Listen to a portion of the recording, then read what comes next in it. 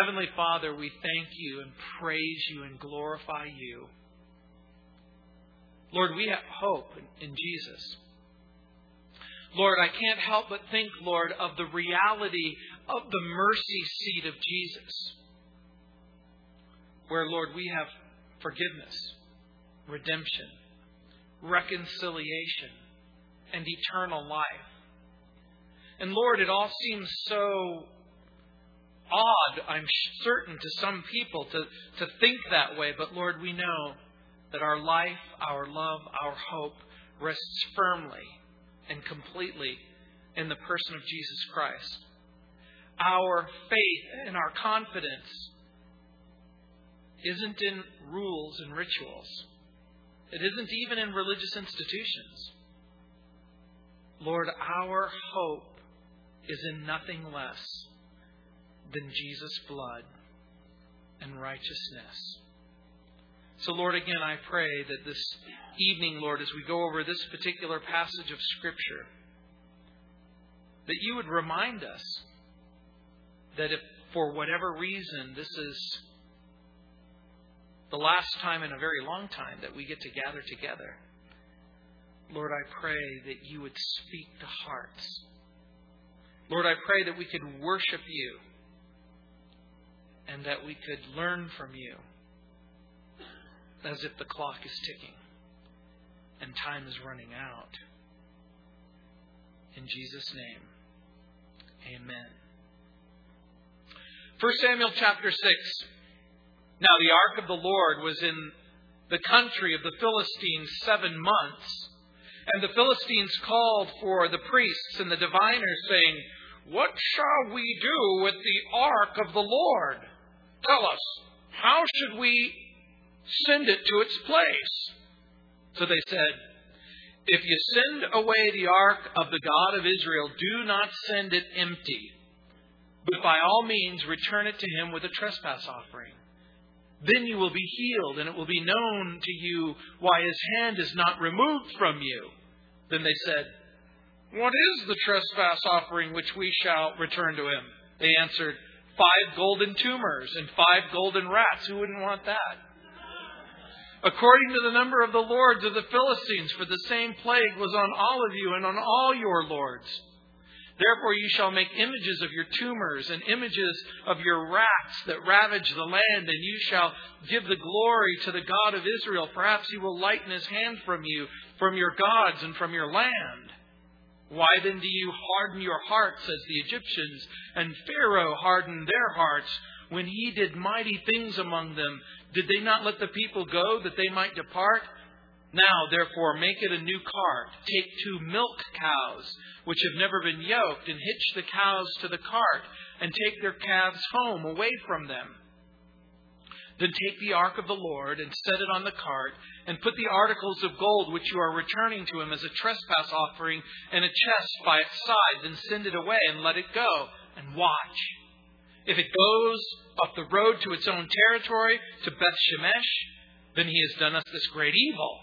But if not, then we shall know that it is not his hand that struck us. It just happened by coinkydink."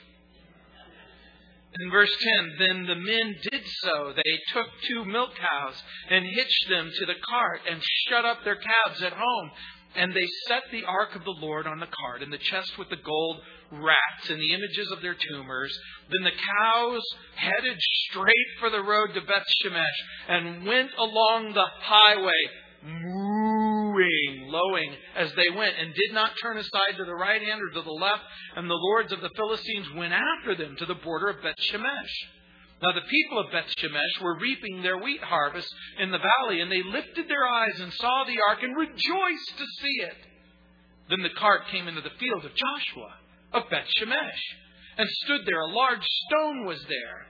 So they split the wood of the cart and offered the calves as a burnt offering to the Lord.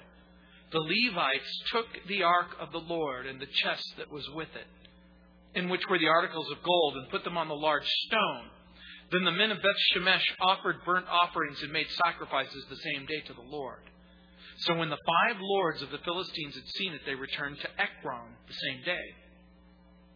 These are the golden tumors which the Philistines returned as a trespass offering to the Lord. One for Ashdod, one for Gaza, one for Ashkelon, one for Gath, and one for Ekron. And the golden rats, according to the number of all the cities of the Philistines belonging to the five lords, both fortified cities and country villages, even as far as the large stone of Abel, on which they set the ark of the Lord, which stone remains to this day in the field of Joshua of Beth-Shemesh. Then he struck the men of Beth-Shemesh, because they had looked into the ark of the Lord. He struck 50,070 men of the people, and the people lamented because the Lord had struck the people with a great slaughter. And the men of Beth-Shemesh said, "Who is able to stand before the holy Lord God? And to whom shall it go up from us?" So they sent messengers to the inhabitants of Kiriath Jearim, saying, "The Philistines have brought back the ark of the Lord. Come down and take it with you." Wow. Someone has said, man purposes, but God disposes. We make plans. We start a business. We build a house. We start a family. We determine in our hearts and in our minds and in our circumstances that we're going to do what we want to do. But the reality is that there is a God, a sovereign God, who leads and guides all of the happenings of human beings.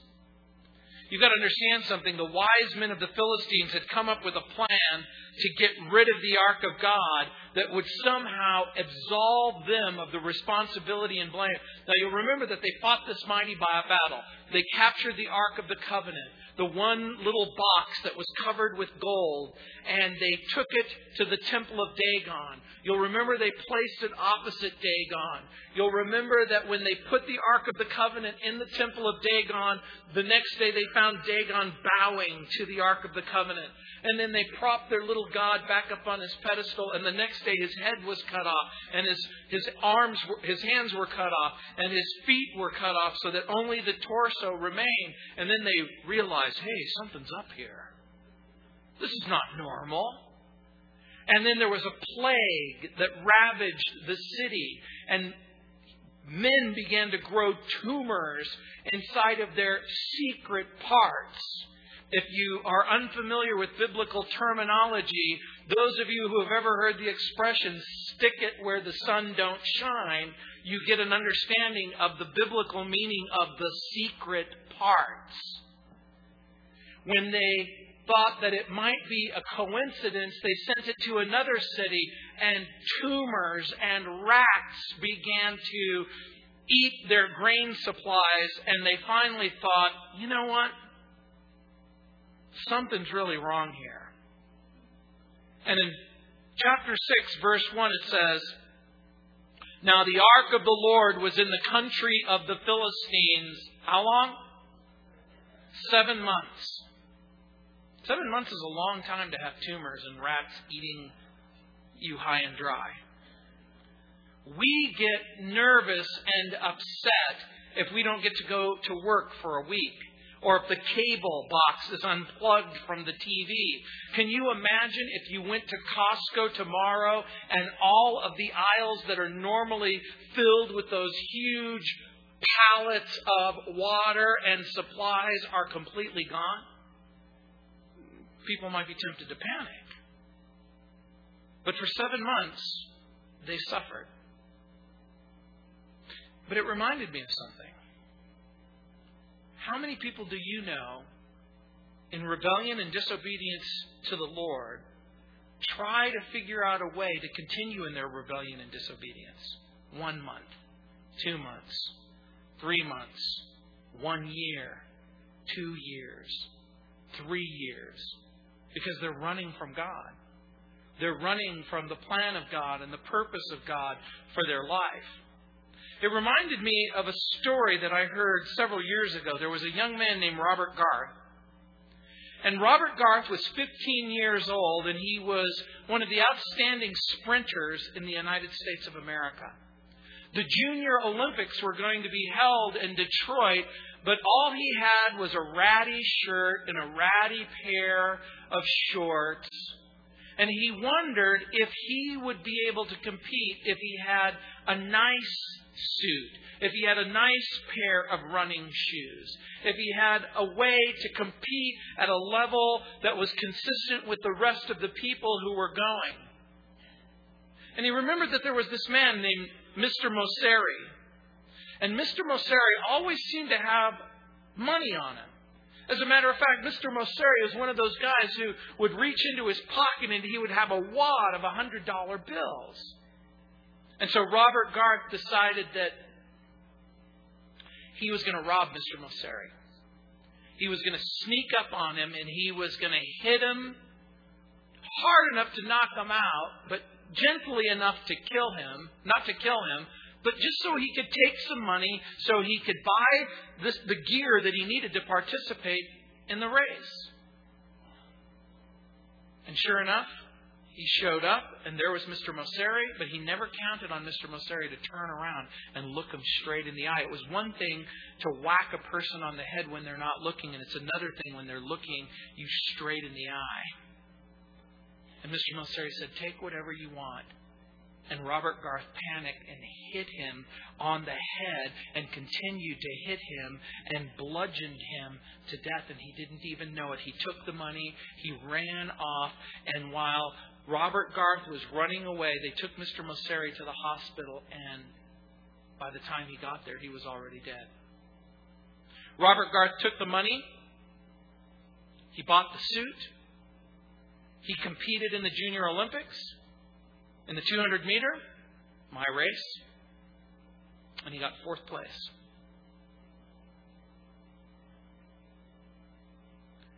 And then this person, who used to be an excellent student, his grades began to slip. His circumstances began to change. He became morose and sullen. And even though he had never drank up until that point, he continued to drink and drink and drink.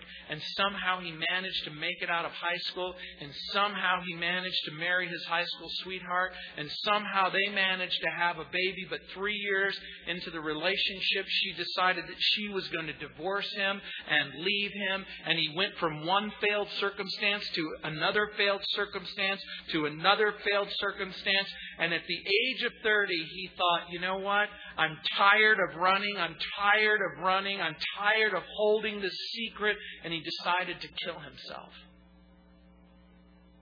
And then a voice whispered in his ear, you don't have to kill yourself. You can turn yourself in. Tell someone what you've done. And he decided not only to tell someone, but he told everyone what he had done. And he went into the police department and he said, I killed a person 15 years ago. People are running from their guilt and their circumstances. And that's exactly part of the point that is taking place in this particular passage of Scripture, because people want to be relieved of the guilt and the stress and the pain and the sin. And clearly the Bible has always taught that there's 2 ways to come to God. You either come to God on God's terms or you come on your own terms. And that's the reoccurring theme in the message of the Bible. From the very beginning, when God showed up in the garden and Adam and Eve disobeyed and Cain and Abel brought a sacrifice to God. You'll remember that Cain's offering was rejected and Abel's was accepted. The reason? Because Abel came with a substitutionary atonement, with a sacrifice, with shed blood. But Cain came on his own terms. And the Philistines had captured the ark, but the ark didn't seem to offer them what they really wanted. Subjugation over their enemies. As a matter of fact, when they captured the ark, all it did was make them sick. And so look at verse 2. And the Philistines called for the priests and the diviners, saying, "What shall we do with the ark of the Lord? Tell us how we should send it to its place." Isn't that interesting? How do we get rid of it? We know it doesn't belong here with us. You know, that's the way cultural Christianity works. Have you ever met someone who wanted just enough religion to make them dangerous? But they never realized that God had a different plan and a different purpose. Now remember, as the Philistines call for the priests and the diviners, they're going to exercise a form of divination. They don't know exactly what to do. Now, by the way, how good of an idea is it to go back to the Israelites and say, "Look, we've captured this golden magic box of yours and it's killing us. What should we do with it?" Well, they knew that they couldn't keep it. They knew that they couldn't ask the Israelites. They didn't know exactly how to give it back. And so in verse 3 it says, "So they said, if you send away the ark of God of Israel, do not send it empty, but by all means return it to him," the him there speaking to the Lord, "with a trespass offering. Then you will be healed, and it will be known to you but why his hands are not removed from you." In the ancient world, it was not unusual for them to practice what was called divination. And the idea is that you discern the future by looking at the entrails of an animal, or you make a particular sacrifice and you try to get some sort of understanding of what's going on. In the Philistine way of thinking, they thought that God wanted a trespass offering, or what you and I might call a guilt offering. They knew that they had offended this deity. They knew that they were guilty. But they didn't know how to make the guilt go away. Does that sound familiar to you at all? Have you ever done something that you knew was wrong? It was stupid. It was wrong. It was stupid. But no matter where you went, no matter how far you ran, no matter how secret you kept it, the guilt wouldn't go away. And so the Philistines made the mistake that so many people make today. They want the guilt to go away, but they're not willing to come to God on God's terms to make the guilt go away. They want sin forgiven. They want the guilt to go away, but they're not willing to come to God on God's terms. And God's terms to make the guilt go away is to come to Christ. And the reason? Because over and over and over again, we've learned in the Bible that God is holy. And by holy, we mean God is absolutely perfect, and God is absolutely just, and God hates wickedness, and He shuns evil. He is pure and holy and righteous. As a matter of fact, over and over again, the children of Israel were told, "Be ye holy as God is holy." In the New Testament, it's reiterated, "Be perfect, even as your Father in heaven is perfect." And then someone cries out, "But wait a minute, nobody's perfect." I know. It's true.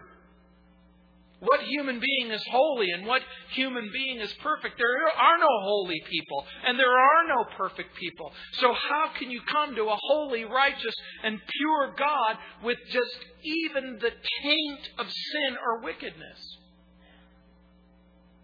That's the gospel. Jesus Christ comes and He dies on the cross for our sin. And not only does God take away the guilt and take away the sin and offers to us forgiveness, but there's something else that happens. If that were the only thing that happened, that would be amazing in and of itself.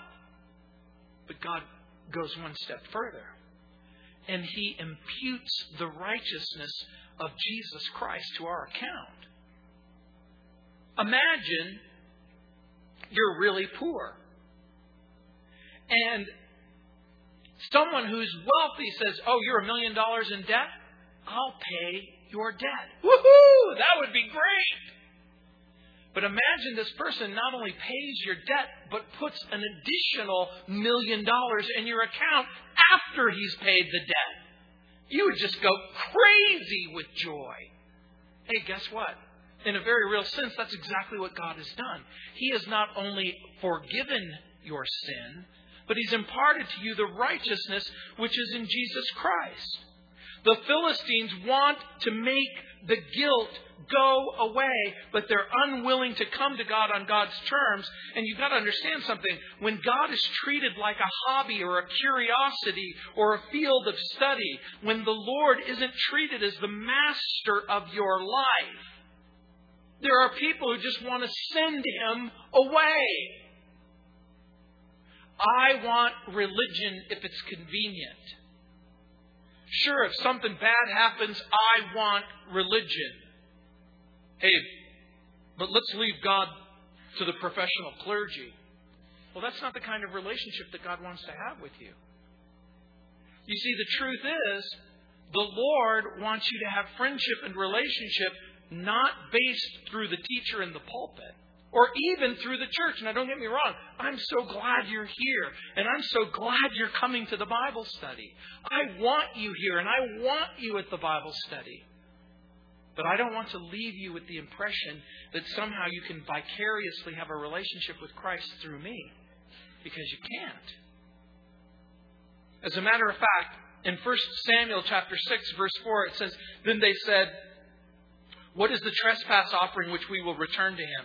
They answered, 5 golden tumors, 5 golden rafts, according to the number of the lords of the Philistines, for the same plague was on all of you and on all of your lords. There's 10 rulers, so there's 10 images. Now, I need to help you understand something. Remember who Dagon is. He's the god of the harvest. As a matter of fact, that's what his name means. It was a word that was used in the ancient Philistine language to describe grain or to describe the harvest. So the presence of the rats seems to indicate that the rats had infested the grain supply. In other words, here was both an epidemic of tumors growing inside of these people, but also rats had raided the grain supplies, and so there was also a famine. So the ancient Philistines believed in what you and I might call sympathetic magic. When I use that term, do you understand what I mean? Here is the idea. In the ancient world, priests and diviners would mold images because they hoped and believed that by fabricating these objects and what they represented, that they could remove things. Those of you who are even a little bit familiar with voodoo dolls, maybe you've heard of the expression where you make a doll of someone and then you attach something of their personal possession, and then you stick the voodoo doll. This is the idea of sympathetic magic, and this is actually what they believed and hoped. They believed and hoped that by making these golden objects, that they would take their wickedness and their sin and their guilt and the pestilence, and that they would take all of the wickedness and evil, and that they would somehow put them in these objects. And when the objects left the Philistine territory, their problems would leave with them. Here's the problem with that kind of thinking. It's not true. Sympathetic magic is not true. Can you touch an object and make all of your problems go away? Is there something that you can do to make the guilt go away or to make the sin go away? And so it's interesting to me that it's their sincere belief, it is their deep conviction that when the golden objects leave their territory, the plague will leave with them. Now, and here's the rub. When the golden objects leave their territory, does the plague leave with them? The answer is yes. And let me tell you what's interesting about this. The plague leaves not because they made the golden objects and because sympathetic magic is true. The plague leaves because God is a merciful God and a gracious God and a loving God and a generous God. And so that even in their wicked and incomplete manner, the moment that they turn from their wickedness and the moment that they turn from dishonoring God and aggravating God and dismissing God and being disrespectful to God, there's a lull in the judgment. By the way, will the unbelievers and the idolaters experience a full and a final judgment later on? The answer is yes. Is it possible that we can postpone judgment for a little while? Sometimes. Sometimes God in His grace and His mercy postpones judgment even to a nation that's lost its way, that's dishonored God, that's done wicked, perverse, stupid things. This gives me hope for our country. This is the point that I'm trying to make with you. In our government's misguided way, have they embarked on a course of dishonoring and displeasing God? I think so, in a number of different ways. Does that mean that there's no hope? I don't think so. Because I think that the moment that we as a people are willing to turn from our sin and turn to the Lord, it generates a mechanism of hope. You know, there's a day of prayer, a national day of prayer that's fast approaching, and I'm hoping and praying for our country. I'm hoping that Christians all across America, from California to Maine, from Minnesota to New Orleans, all across this great country, I'm hoping that men and women will get on their knees and they will cry out to God. So that sympathetically, magically, all of our problems will disappear? No. So that we can turn from our sin and turn to the Savior. You know what's interesting to me is the biblical writer doesn't mock their misplaced faith, even though it's wrong-headed. You know, it reminds me of what Paul wrote in Romans chapter 10, verse 4, where he said, "How are they to hear without a preacher?" The great need of people who are lost in sins is for someone to tell them the truth about the Savior. And believe it or not, the Jewish people had a responsibility not just to represent God to the surrounding nations, but to represent them in such a way that there would be something glorious about knowing and loving and serving this God. And I get frustrated. I get so frustrated when I see this caricature of Christianity over and over again written about in the newspapers and misrepresented on TV and demonized in so many different ways as they misrepresent the whole point of what it means to have a right relationship with God in Christ. And so in verse 5 it says, "Therefore you shall make images of your tumors and images of your rats that ravage the land, and you shall give glory to the God of Israel. Perhaps He will lighten His hand from you, from your gods and from your land." Remember, here's the idea. Hey, look, it couldn't hurt, is what they're saying. And in verse 6 it says, "Why then do you harden your hearts as the Egyptians and Pharaoh hardened their hearts when he did mighty things among them? Did they not let the people go that they might depart?" Now remember, hundreds and hundreds of years earlier, even the Philistines had heard the story about the children of Israel and about how Moses left Egypt and how Moses came to the Pharaoh and over again said, "Thus saith the Lord, let my people go."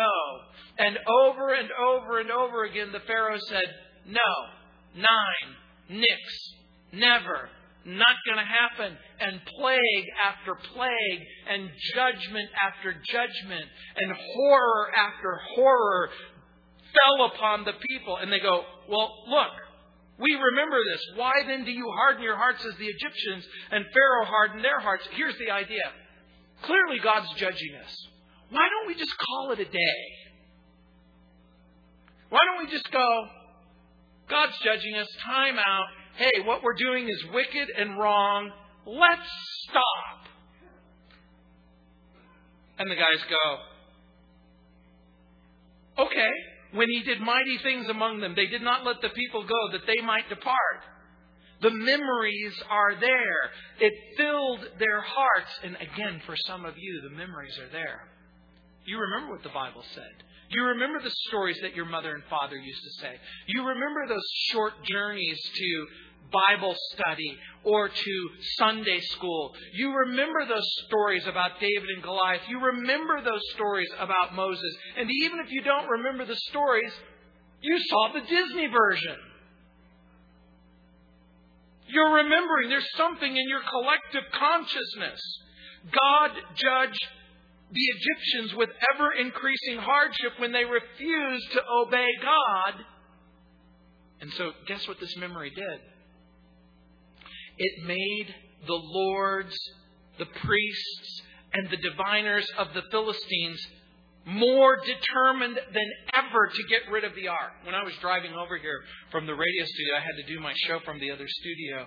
I'm driving along and I'm hearing a news broadcast that said, Egyptians, the people in Egypt, have slaughtered vast herds of swine in anticipation of the swine flu. Now, question.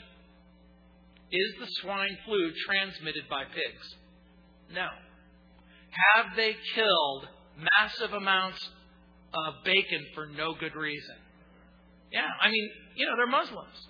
They have no business eating pork anyway. Now, is this going to help them, though? Is this going to make the swine flu go away? It's not, because that's magical thinking. You see, when you create a fiction in your mind, and then you apply that fiction to your circumstances, that's magical thinking. If you think to yourself, God doesn't really care about my sin. God knows that I'm human. God understands that I'm not perfect. But God also understands that I'm not Jeffrey Dahmer. It's not like I'm going out killing my neighbors and sticking their head in the refrigerator and leaching the skin from acids off of the surfaces of their skull. I mean, I'm bad, but I'm not that bad. Somewhere between Jeffrey Dahmer and Mother Teresa is me. But what's God's criteria? Holiness. Perfection. Look at verse 7. They're going to test God. Now, therefore, make a new cart, it says. Take 2 milk cows, which have never been yoked, and hitch the cows to the cart, and take their calves home, away from them. In verse 8, then take the ark of the Lord and set it on the cart, and put the articles of gold which you're returning to Him as a trespass offering in a chest by its sides. Then send it away and let it go. Hey, look, there's no driver. There's no GPS. There's no mechanical thing happening. Verse 9, and watch. If it goes up the road to its own territory, to Beth Shemesh, then He, that is the Lord God, has done us this great evil. But if not, then we shall know that it is not His hand that struck us. In other words, they're still holding on to the idea that the series of circumstances and judgments may not be God after all, just like you. Maybe it's just this is a downturned economy. I mean, a lot of people have lost their job. A lot of marriages break up. A lot of people are suffering. A lot of people have deep problems and insecurities. And over again, the Bible warns us, and the Lord Jesus keeps telling us, turn from your sin. Turn from your sin. Walk away. Turn from your sin. Turn to the Lord. Embrace the grace and the mercy that's available. It says in verse 9, and watch, if it goes up the road then He's done this great evil. But if not, then we shall know that it is not His hand that struck us. It was all a gigantic coinkydink. It just happened by chance. Bad things happen to good people. It's just one of those things. It says in verse 10, then the men did so. They took 2 milk cows and hitched them to the cart and shut up their calves at home. Now again, mothers, whether a dog, a cat, or a cow, when a cow gives birth to the little cowlet, what are they called, calves? Yeah. When the cow gives birth to the little tiny cows, what is the mother's cow's inclination?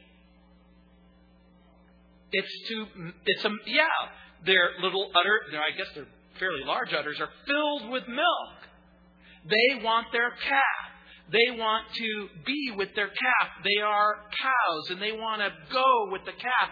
And so again, if the milk cows are hitched to the cart, what are the milk cows inclined to do? They're inclined to go and find the calves. They're going to go in the direction where their calves are. It says, then the men did so. They took the milk cows. They hitched them to the cart. They shut up the calves at home. In verse 11, and they set the ark of the Lord on the cart, and the chest with the gold rats and the images of their tumors. In verse 12, then the cows headed straight for the road to Beth Shemesh. Is that normal? That is not normal. It's as if an unseen force. It's as if an invisible hand. It seems that supernatural powers are directing these cows against all logic and nature to go in a direction that they shouldn't be going. Something is happening to these cows against all natural instincts.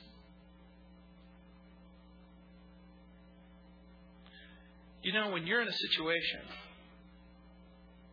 where defying all natural instincts, you go against the natural instincts in a direction that's completely inconsistent with everything that you've learned, then I think it is time to ask and answer the question, maybe there's something here that's happening that's supernatural. In verse 12 it says, then the cows headed straight for the road to Beth Shemesh and went along the highway, lowing as they went. Why are they mooing? Moo, moo. Here's the deal. The cows are calling out for their children, even though their children is in the opposite direction. Look what it says. And they didn't turn aside to the right hand or to the left. Talk about supernatural cow GPS. This is the direction that the cows are going. And the lords of the Philistines went after them to the border of Beth Shemesh. Something larger, something greater than these cows are pushing them in that direction. And every once in a while, something larger, something greater will push the nation in a particular direction, will push your family in a particular direction, or push you in a direction that you wouldn't normally go. Wow, I wouldn't normally go in that direction. I wouldn't normally go to this church. I wouldn't normally open up my Bible. I wouldn't even normally listen to a Bible study. But something more powerful than a mother's instinct to stay with her children is directing them. And even then, the mother continues to call out. I find that really interesting. And when the Philistines saw this, they interpreted this as God accepting their guilt offering and their trespass offering. And the Philistine leaders wanted to be able to report back to the people that the plague is past and we don't need to panic and we don't need to close the borders because, phew, we dodged a bullet. And I know what some of you are thinking. Columbine, Ground Zero, Hurricane Katrina, tsunami kills 150,000 people, Is it possible that a pandemic could literally kill tens of thousands of people? It is possible. Will it happen? We don't know. We really don't know, do we? But at what point? What will it take? What kind of a wake-up call do you need before you say, wow, I am now going to fully, wholeheartedly, with all of my love and with all of my emotion and with all of my resources, serve the Lord. In verse 13 it says, now the people of Beth Shemesh were reaping their wheat harvest in the valley, and they lifted up their eyes. They saw the ark, and they go, hoo-hoo, it's back. Remember, when the ark left, it was their way of thinking, well, God's presence is gone. God's glory is gone. God's favor is gone. And now God's presence is back, and God's glory is back, and God's favor is back. The ark is back, and there's going to be trouble. Woohoo! We're good to go. By the way, I need to ask you something. What did the people of Israel do to retrieve the ark of the Lord? What's the right answer? Nothing. They did nothing. Did they pray their guts out and the ark came back? No. Did they even repent of their sin and turn to the true and the living God? The ark just shows up. Is there a lesson there for you? I want God's favor. I want God's presence. I want God's glory. And so you try to do things, say things, manipulate things, make deals with God. I'm here to tell you, you don't have to make a deal with God. He loves you. He's not looking to make a deal with you. You know what God is doing? He's looking to show up in your life. But you need to honor Him and you need to come to Him on God's terms. Look at verse 14.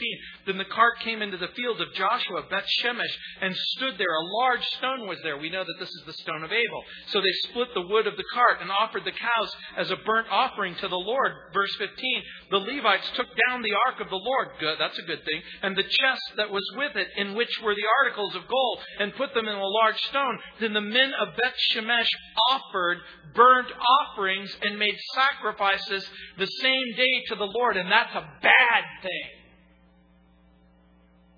You want to know why it's a bad thing? Because there was a certain way that you would offer a sacrifice. There was a certain offering that was acceptable to God, and there was a certain offering that was unacceptable to God. The Levites rightly took down the ark of the Lord. They placed it with the chest of the gifts of what the Philistines did. The men of Beth Shemesh offered burnt offerings and made sacrifices. Were the men of Beth Shemesh allowed to offer offerings and burnt sacrifices? What did you have to be in order to offer the sacrifice? You had to be a priest. You know what?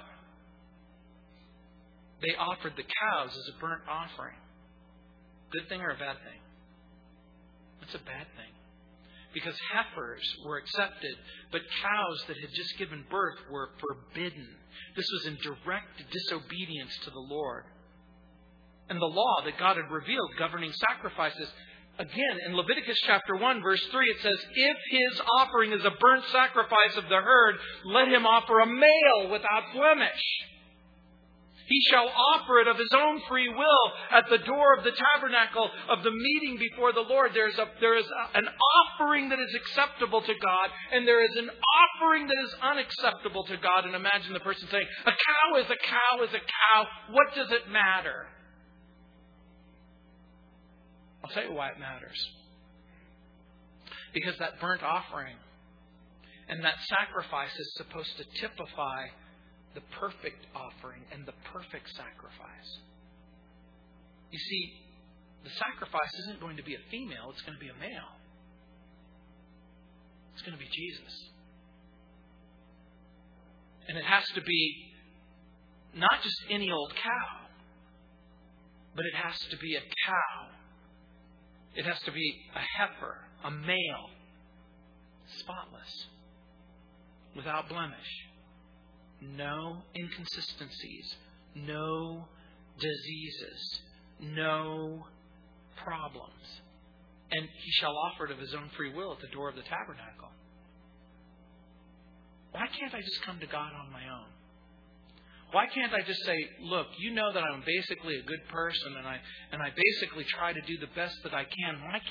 Why can't I come on my own? And clearly the reason why you can't come on your own is because the only appropriate sacrifice has to come from the appropriate source.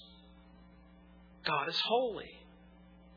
A.W. Tozer said, we've learned to live with unholiness and have come to look upon it as natural and the expected thing. We live in a culture and we live in a society that is so committed to the individual's right to do whatever he or she wants to do, to believe whatever he or she wants to believe, that we've come to that place where we say, look, whatever you want to believe, hey, that's your business. You have your belief, I have my belief. Que sera, sera. But the Bible makes it abundantly clear there's only one way to approach God. That's on His terms. In verse 16, so when the 5 lords of the Philistines had seen it, they returned to Ekron the same day. They believed that they judged a bullet. But remember, grace and mercy was extended to them just for a little while. But make no mistake, the Lord will judge His own people when they fail to approach Him on His terms. And in verse 17, look what it says. These are the golden tumors which the Philistines returned as a trespass offering to the Lord. One for Ashdod, one for Gaza, one for Ashkelon, one for Gath, one for the Ekron. These are the 5 major city-states that constituted the Philistine Empire. In verse 18, it says, and the golden rats, according to the number of the cities of the Philistines belonging to the 5 lords, both fortified cities and country villages, even as far as the large stone of Abel, where they set the ark of the Lord, that's the ark of the covenant, which stone remains to this day in the field of Joshua, Beth Shemesh. Why is that there? Have you ever been driving on a cross-country trip with your family and you see a sign that says historical marker up ahead? My wife hates those signs because she knows I want to stop at them and I want to read them. I want to know every significant historical thing that has happened between here and Albuquerque. I want to pull over and I want to read the historical marker. So why is there a historical marker there? Because the return of the ark of the Lord was very significant in the history of the Jewish people. So that's why that verse is there. It's the stone remains to this day. When 1 Samuel was written, you could go to that place where all of these events had taken place. And in verse 19 it says, then he struck the men of Beth Shemesh because they looked into the ark of the Lord. He struck 50,070 men of the people. Now, scholars are divided. Some say it's 50,000. Some say 70. We're not sure. Some have suggested this might be a scribal error. For 50,000 people to die, that seems a little over the top. Whether this was a preservation of a numerical accuracy, it's hard for us to know. I can't say dogmatically that 50,000 plus 70 people died. Was it 50,000? Was it 70? I don't know. But guess what? The Lord struck the people. Look what it says. The Lord struck the people with a great slaughter. And He gives the reason. Because they had looked inside the ark of the covenant. So why did God kill them? Because the men violated the holiness of God. This might sound over the top to you, but I need you to understand. They did the most shocking, the most wicked, the most irreverent thing imaginable. They peeked into the box.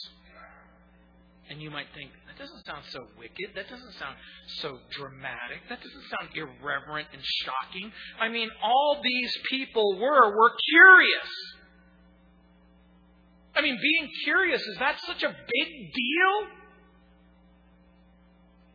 But remember, when you approach God, you have to approach God on God's terms. God is holy. In Numbers chapter 4, verse 5, it says, "When the camp prepares to journey, Aaron and his sons shall come, and they shall take down the covering and veil. They will cover the ark of the testimony with it." Who is allowed to look into the ark? No one. Who is allowed to place blood on the top of the mercy seat of the ark? Only the high priest, and then only once a year. In Numbers 4:6 it says, "Then they shall put on it a covering of badger skins, and spread over that a cloth entirely of blue, and they shall insert poles." And in Numbers chapter 4, if you go all the way to verses 15 through 20, I want to read it all so that you'll understand. It says, "And when Aaron and his sons have finished covering the sanctuary and the furnishings of the sanctuary, when the camp is set to go, then the sons of Kohath shall come to carry them." These are the sons of Aaron. "But they shall not touch any holy thing, lest they die." These are the things in the tabernacle of meeting which the sons of Kohath are to carry. "The duly appointed duty of Eleazar, the son of Aaron, the priest, is the oil for the light, the sweet incense, the daily grain offering, the anointing oil, the oversight of the tabernacle. All of that is in it, with the sanctuary and the furnishings. Then the Lord spoke to Moses and Aaron, saying, 'Do not cut off the tribe of the families of the Kohathites from among the Levites, but do this in regard to them, that they may live and not die when they approach the most holy things. Aaron and his sons shall go in and appoint each of them to the service and the task, but they shall not go in to watch while the holy things are being covered, lest they die.'" But it was written hundreds of years ago. And that was then, and this is now. And sure, God was holy back then, but things have changed, and these are hard times. And the Philistines, and here we are at Beth Shemesh, and what are we going to do? What are we going to do? The Bible, it all depends. You've got to think about this in its context, and how do we apply it today? When the Bible says, if you do this, expect to die. And they did it. And they died. Here's my question to you. Harsh. Over the top.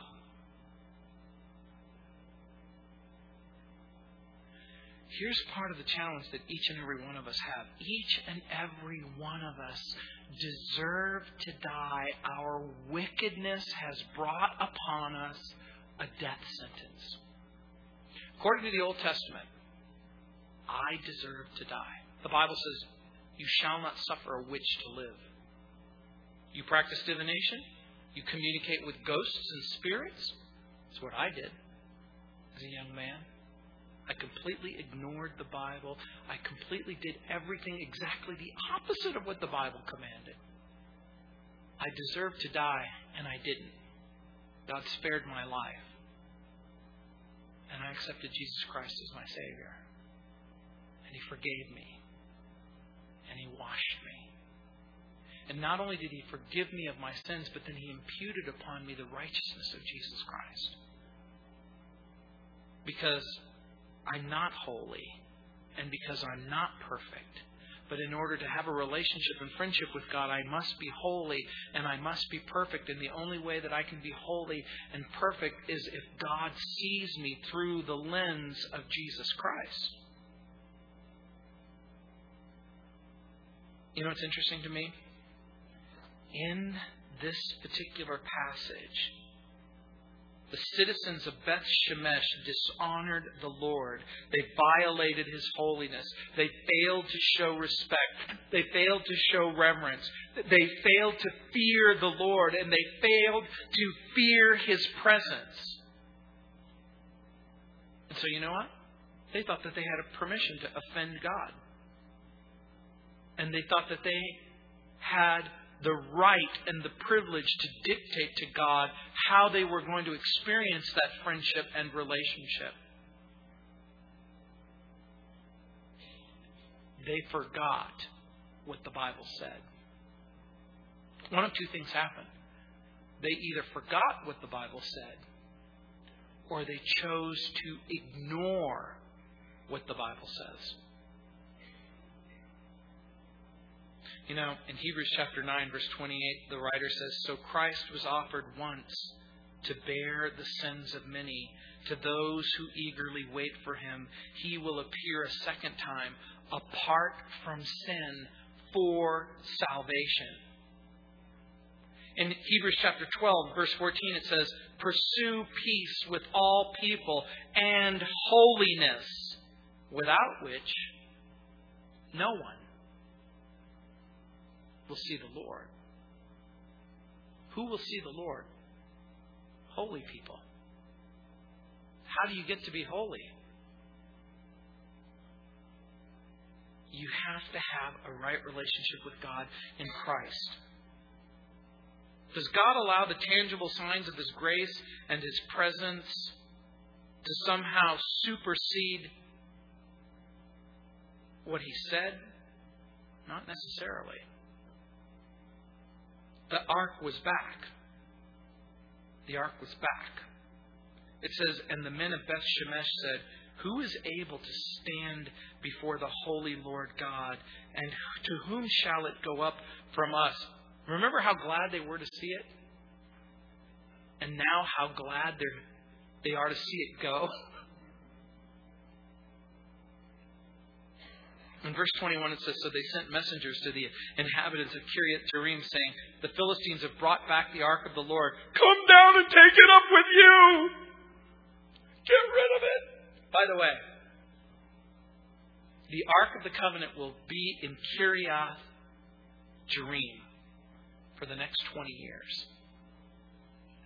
For 20 years it will be there.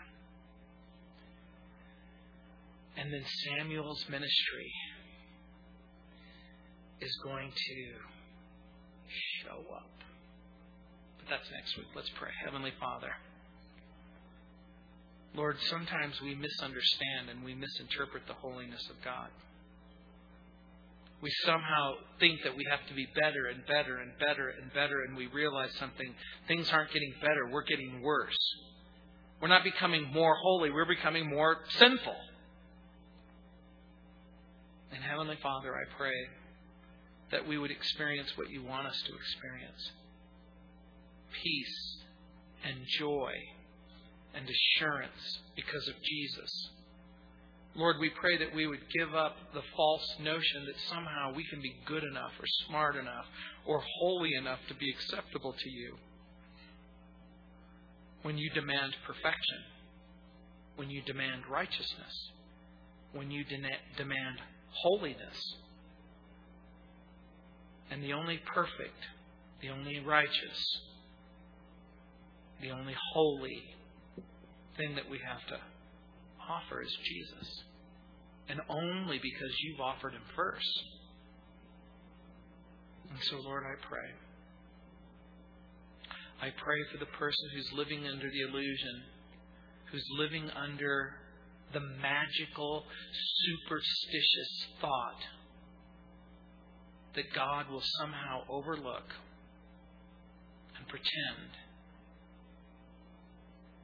that your imperfections don't matter. I pray that you would reveal to them how wrong-headed that is.